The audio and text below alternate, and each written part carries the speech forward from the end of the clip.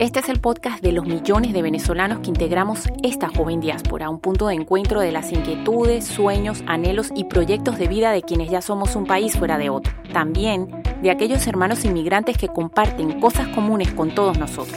Soy Friducha Rodríguez y he sido una inmigrante que viaja por estas ondas de radio desde hace algunos años, contando vidas y compartiendo datos y vivencias relacionadas con la migración y el exilio venezolano. Bienvenidos a la Diáspora Venezolana Habla.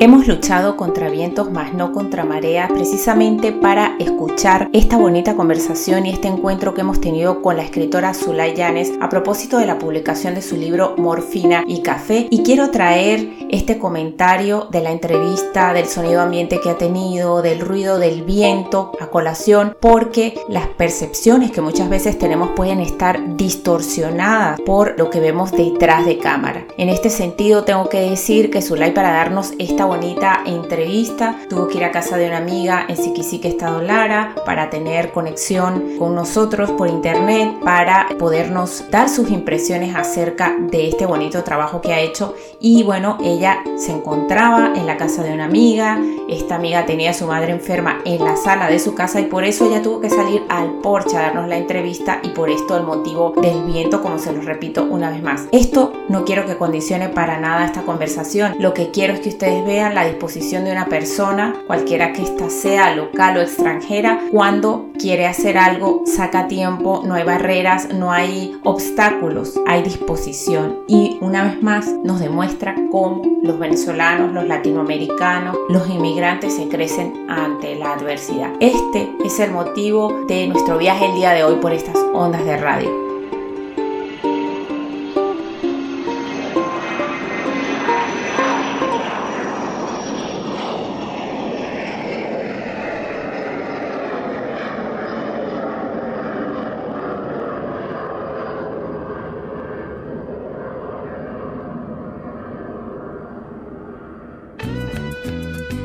Me siento satisfecha y muy honrada de poder tener esta entrevista en la que viajamos precisamente a un lugar que me remonta a mi infancia, donde tengo raíces muy profundas, y es Barquisimeto, Estado Lara, la capital cultural y musical de Venezuela. Y hoy viajamos precisamente para encontrarnos con Zulay Yánez, la escritora venezolana de Morfina y Café. Bienvenida, Zulay, a la Diáspora Venezolana Habla. Bueno, buenas tardes. Hola, Ana, gracias por estar en Diáspora Venezolana conectadas. Y bueno, veo y observo a través de tus palabras, me doy cuenta que estás súper emocionada de que coincidamos dos larenses y nos conectemos a través de las redes, a través de esta pantalla, y qué emoción que nos unen muchas cosas, el solamente ser larense. Cuéntame, Zulay, ¿cómo estás y cómo has vivido desde Venezuela esta pandemia? La pandemia, yo sé que miles de venezolanos están golpeados por esta situación. Sin embargo, yo, Zulay Yánez, pues he tenido provecho, le he sacado provecho a este encierro. Y es que en ese tiempo que pensé que iba a ser ocio porque ya no estaba en las aulas de clase, qué bueno que hubo ese paréntesis, porque comencé a escribir lo que por mucho tiempo había tenido guardado, añorando solamente. Entonces comencé a concretar ese sueño y comencé a escribir, y cada día pues era una oportunidad más de ir así como que descargando todas esas emociones que llevaba guardadas por mucho tiempo. Pues llegó el momento, dije yo, hubo el paréntesis necesario e importante, y lo que te decía, por lo que para otros ha resultado algo negativo, pues para Zulay Yánez simplemente ha sido súper positivo. Enhorabuena, Zulay. Y quería preguntarte, de cara a quienes nos van a escuchar y quienes nos van a ver, que nos ubiques. ¿Dónde queda Siquisique, ese pequeño pueblito del Estado Lara? Porque yo conozco Tintorero, Curarigua, Yaritagua, recuerdo así de mi infancia, pero Siquisique no lo recuerdo. Bueno, te faltó un poquito estudiar geografía en el bachillerato. Siquisique, uno de los municipios de Lara, está ubicado al norte del estado Lara. Geográficamente es el municipio más lejano de Lara, pero fíjate que cuando Dios nos va a bendecir, no importa dónde estamos, sino que vamos a hacer de bendición a los demás. En el preludio de la entrevista me acabas de decir que esta pandemia, en vez de ser algo negativo para ti, ha sido algo positivo. A mí me llevó a retomar mi camino con el yoga, pero a ti, sin embargo, este paréntesis te llevó a incursionar para que plasmaras esas ideas que ya tenías en este hermoso libro que se llama Morfina y Café. ¿De dónde nace este nombre? Quiero que nos comentes al respecto. Cuando comienzo a plasmar mis primeras letras y comencé a guardar, entonces me pregunté, ¿qué título le voy a colocar? Un día, revisando las redes sociales, combinando ideas con lo que estaba escribiendo, porque es un libro de autoayuda, me topé con la palabra morfina. Entonces dije, bueno, morfina es un analgésico cuando los pacientes están en una enfermedad terminal, o no simplemente terminal. He oído cuando alguien dice, le dolía tanto que le tuvieron que colocar morfina. Morfina,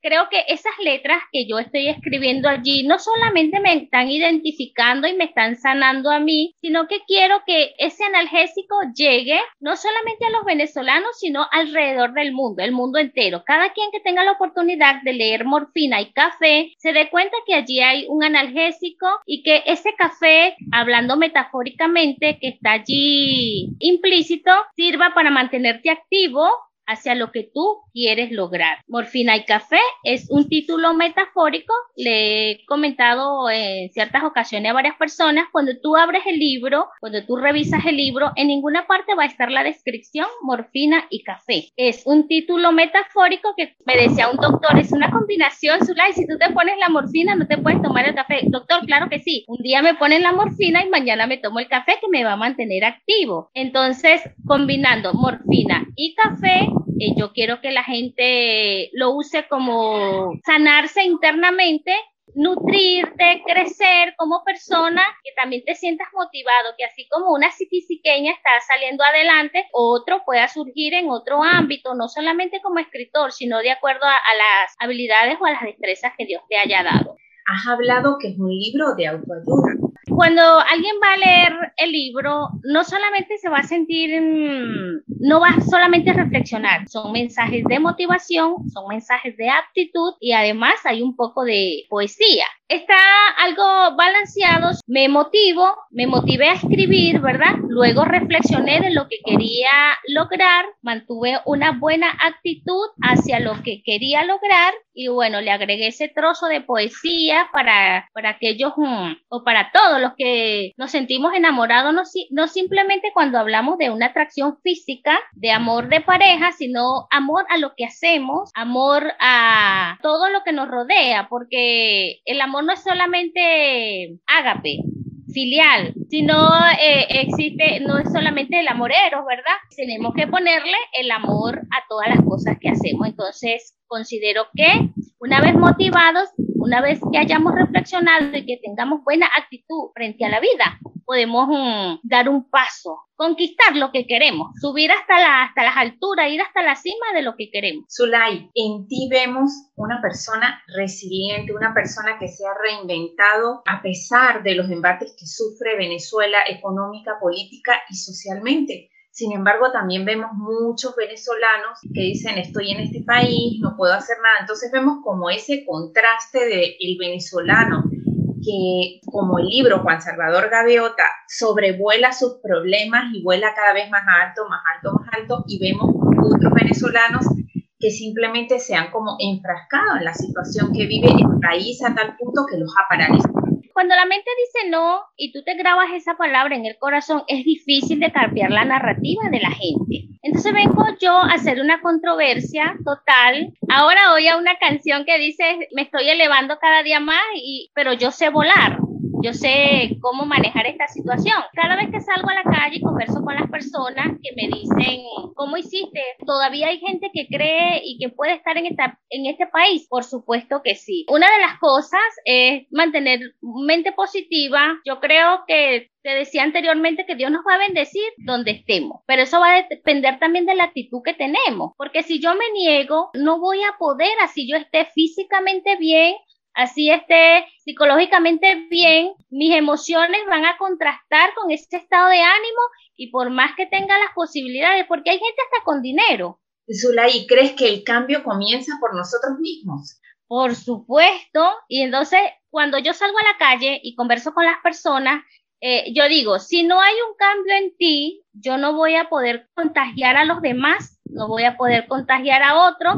Primero debo predicar y demostrar con hechos que sí puedo.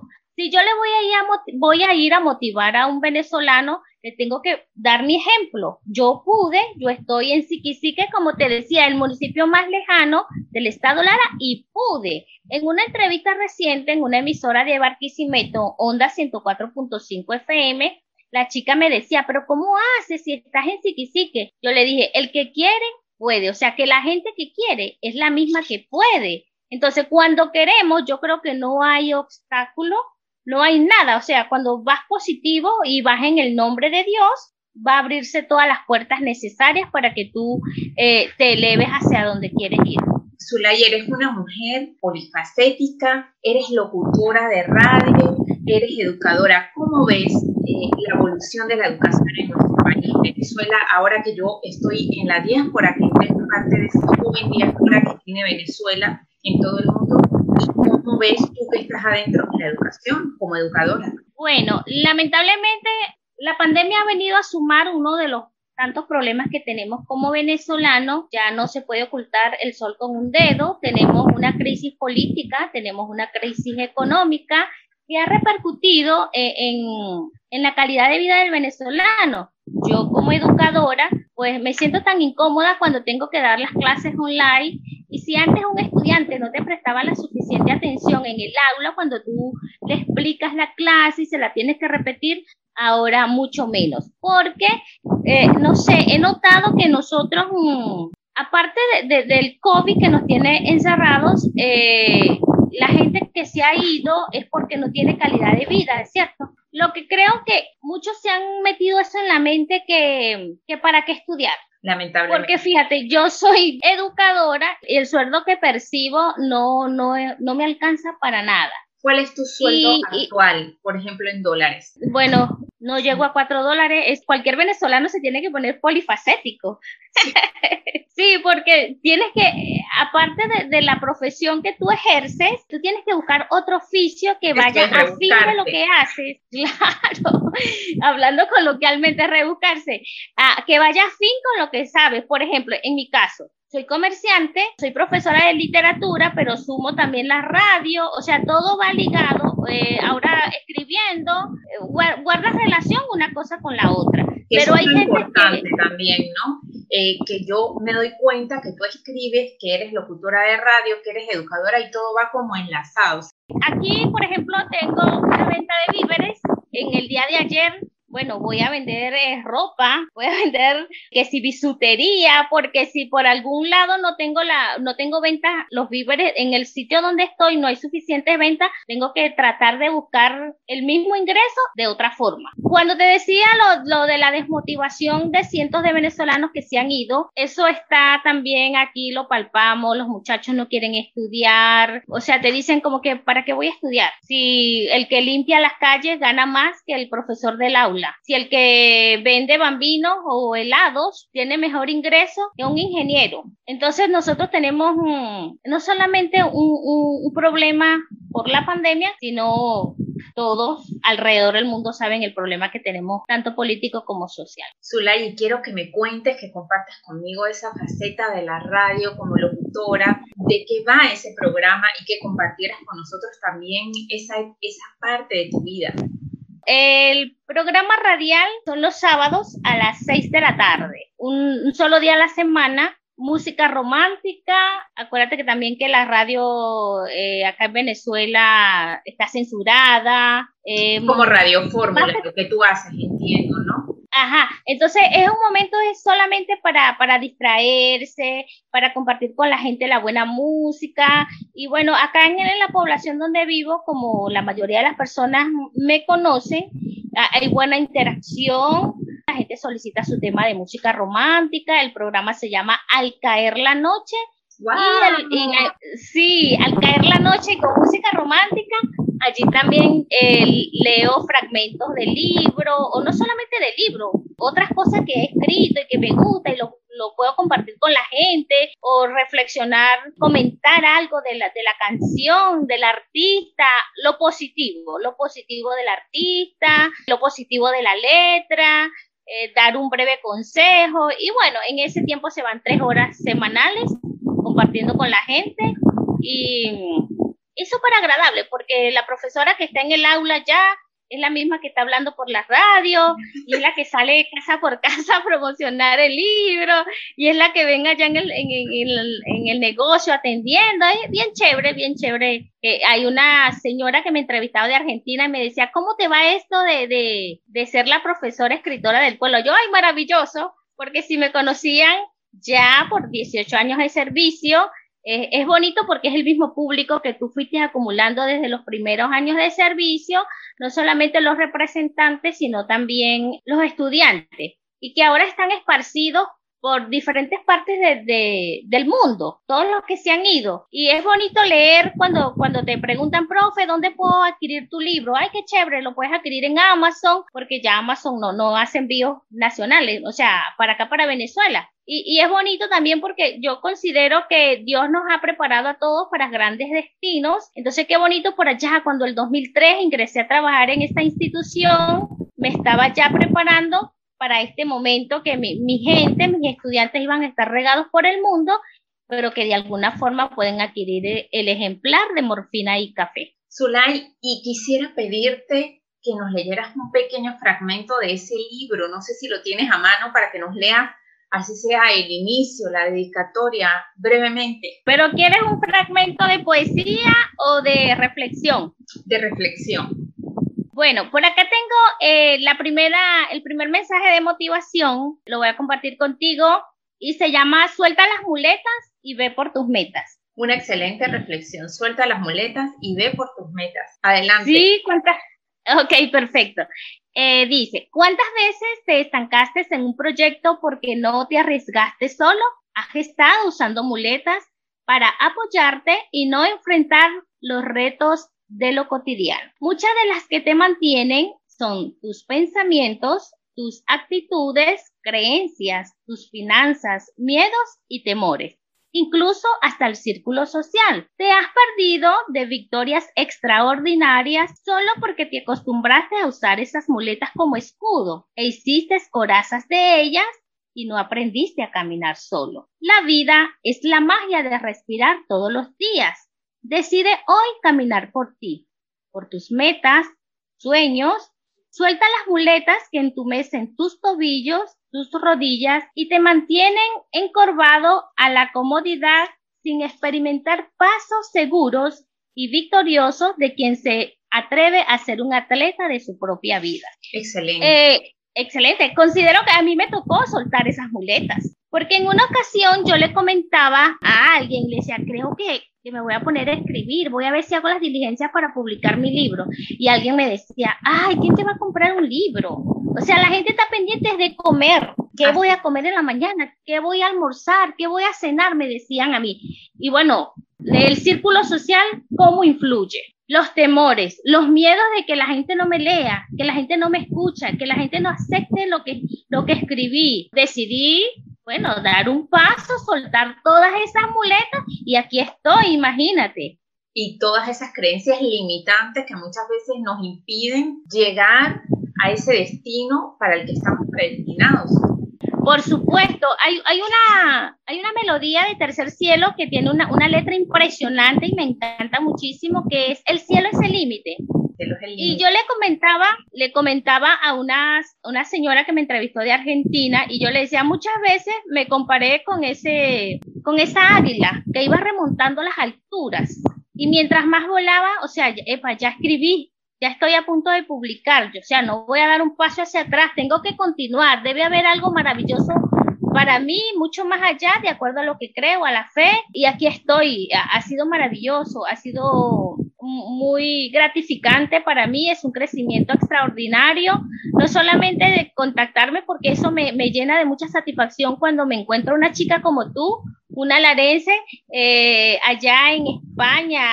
Yo soy mitad larense, mitad gocha, porque mi madre es andina y mi padre era barquisimetano.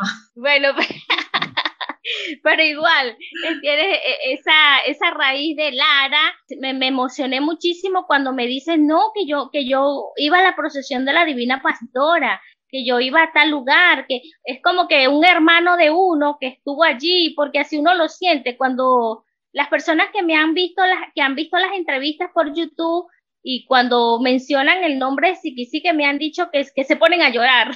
Y algo me pasó contigo cuando me dices que no, que eres de Venezuela, que eres del Estado Lara. Qué maravilla que personas nuestras están por allá y que que me está sirviendo de apoyo, porque me decías al principio que así me puedes poner en contacto con otras personas, que pueda lograr otras entrevistas y así poco a poco uno va a ir ingresando al mercado. Zulay, y en medio de este positivismo que tienes, de este empoderamiento, de que has sido resiliente, ¿qué mensaje le das a esos venezolanos que todavía están con esa muleta?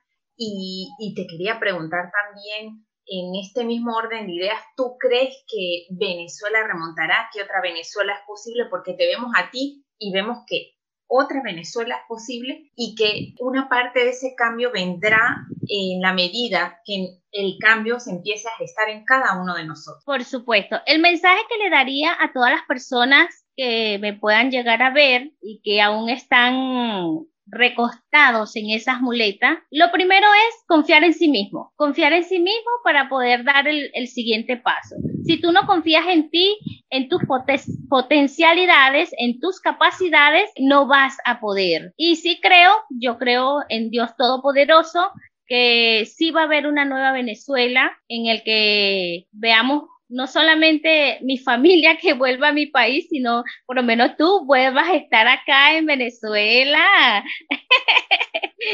en Lara, en Mérida, disfrutando de esta hermosura que es Venezuela. Nada es eterno, pues, que todo puede pasar y que dentro de los planes de Dios, mientras comencemos a cambiar nosotros como personas y comencemos a contagiar a otros, en esa medida va a comenzar a cambiar la sociedad venezolana, porque a veces es fácil opinar y es fácil juzgar y es fácil decir que aquel, que dañó, que no dañó, pero a veces no nos ponemos nosotros como personas. Si día tras día nos enfocamos a ser mejores personas, excelentes seres humanos, eso es lo que vale. No puedo llegar a cambiar ni siquiera a los que están bajo mi techo, a hacerles cambiar de opinión si la negativa soy yo, si la que causó daño soy yo.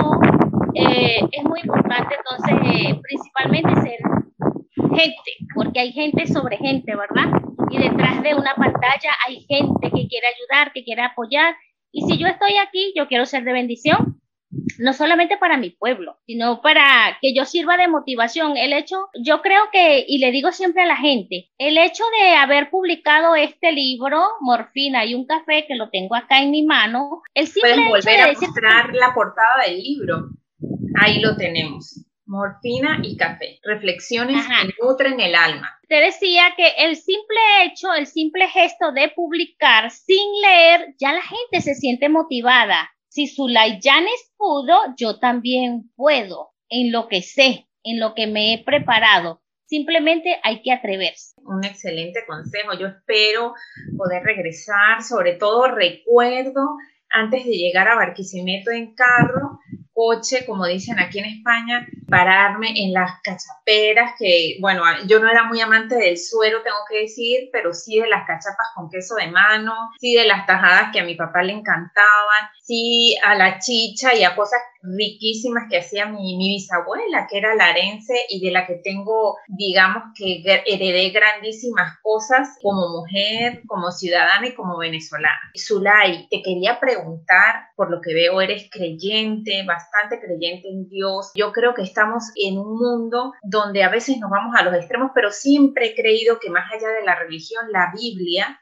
puede ser un interesante libro de consejos para todos los venezolanos, para todos los latinoamericanos, para todo el que quiera tener un consejo que llegue al alma. ¿Tienes algún pasaje especial de ese maravilloso libro que es la Biblia que nos puedas recordar, por ejemplo? Bueno, sí, claro que sí. Hay un texto en Josué 1:9, cuando Dios le manda a Josué a esforzarse. Le dice, esfuérzate y Y sé sé valiente. valiente. Le dijo, esfuérzate, ¿verdad? No le dijo, te voy a quitar las espinas del camino, te voy a llevar por un lugar lleno de flores. También le dijo, sé valiente. Ese sé valiente yo creo que encierra muchísimas cosas. Le dijo, van a venir dificultades, va a haber pruebas, pero primero tenía que esforzarse. Yo creo que me he esforzado, he sido valiente y cuando nos esforzamos y somos valientes comenzamos a ver frutos Resultados, ningún sacrificio es en de vano. esa valentía. Y otro texto muy hermoso que es un proverbio que dice que el principio de la sabiduría es el temor a Dios. Cuando tememos a Dios, hacemos las cosas correctas, no andamos haciéndole daño al otro, somos mejores personas, sabemos que hay un Dios en el cielo justo y poderoso y que de él pues nadie se oculta. Cuéntame, Zulay, ¿y sueles bailar el tamunangue? ¿Sabes bailar el tamunangue? Porque yo, aunque mi padre era larense, nunca aprendí a bailar tamunangue. Es muy difícil. Pero somos dos, Ana. Somos dos porque no bailo nada. No sé bailar. Esa es la asignatura pendiente. Esa es la asignatura pendiente, hay algo que escribir de eso. Y antes de cerrar esta conversación, quisiera que nos invitaras a ver a través de qué canal o a través de qué medio podemos adquirir ese maravilloso libro, si bien es cierto que para algunos no serán físicos, no sé si el libro existe en digital o lo podemos adquirir a través de Amazon, como bien lo dijiste.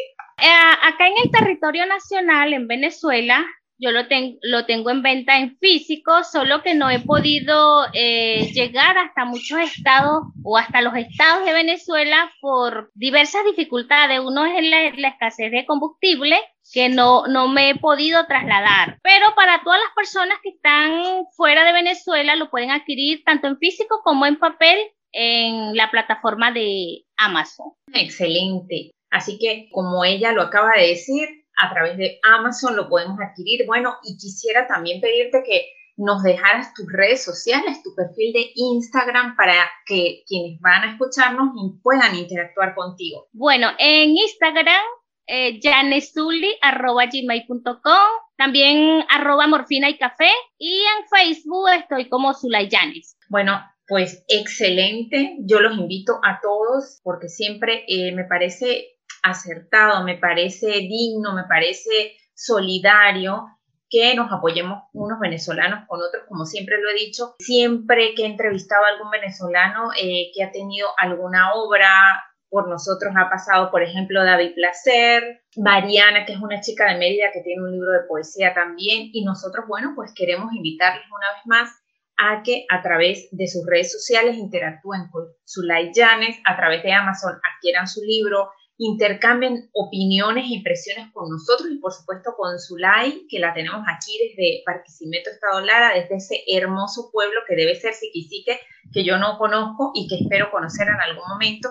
Y bueno, Zulay, de verdad que estoy infinitamente agradecida por tus reflexiones, por esta pequeña entrevista que nos has concedido. Ojalá que puedas llegar a todas esas personas que necesitan este regalo para el alma, de verdad, porque esta pandemia no solo ha afectado a los venezolanos, sino nos ha afectado a todos a nivel mundial, y yo creo que es un excelente regalo precisamente para hacer introspección, porque esta pandemia lo que nos ha llevado precisamente es a mirar dentro de nosotros, a parar en esa vida tan atropellada, tan vertiginosa que llevamos día a día, y el universo nos ha dicho: para y mírate hacia adentro, revisa tus relaciones de pareja, revisa tus relaciones de familia, revisa tus relaciones con tus amigos, con tus compañeros, porque vivimos en un ritmo tan frenético que Europa me ha dado cuenta que la gente, si no está en la calle, si no tiene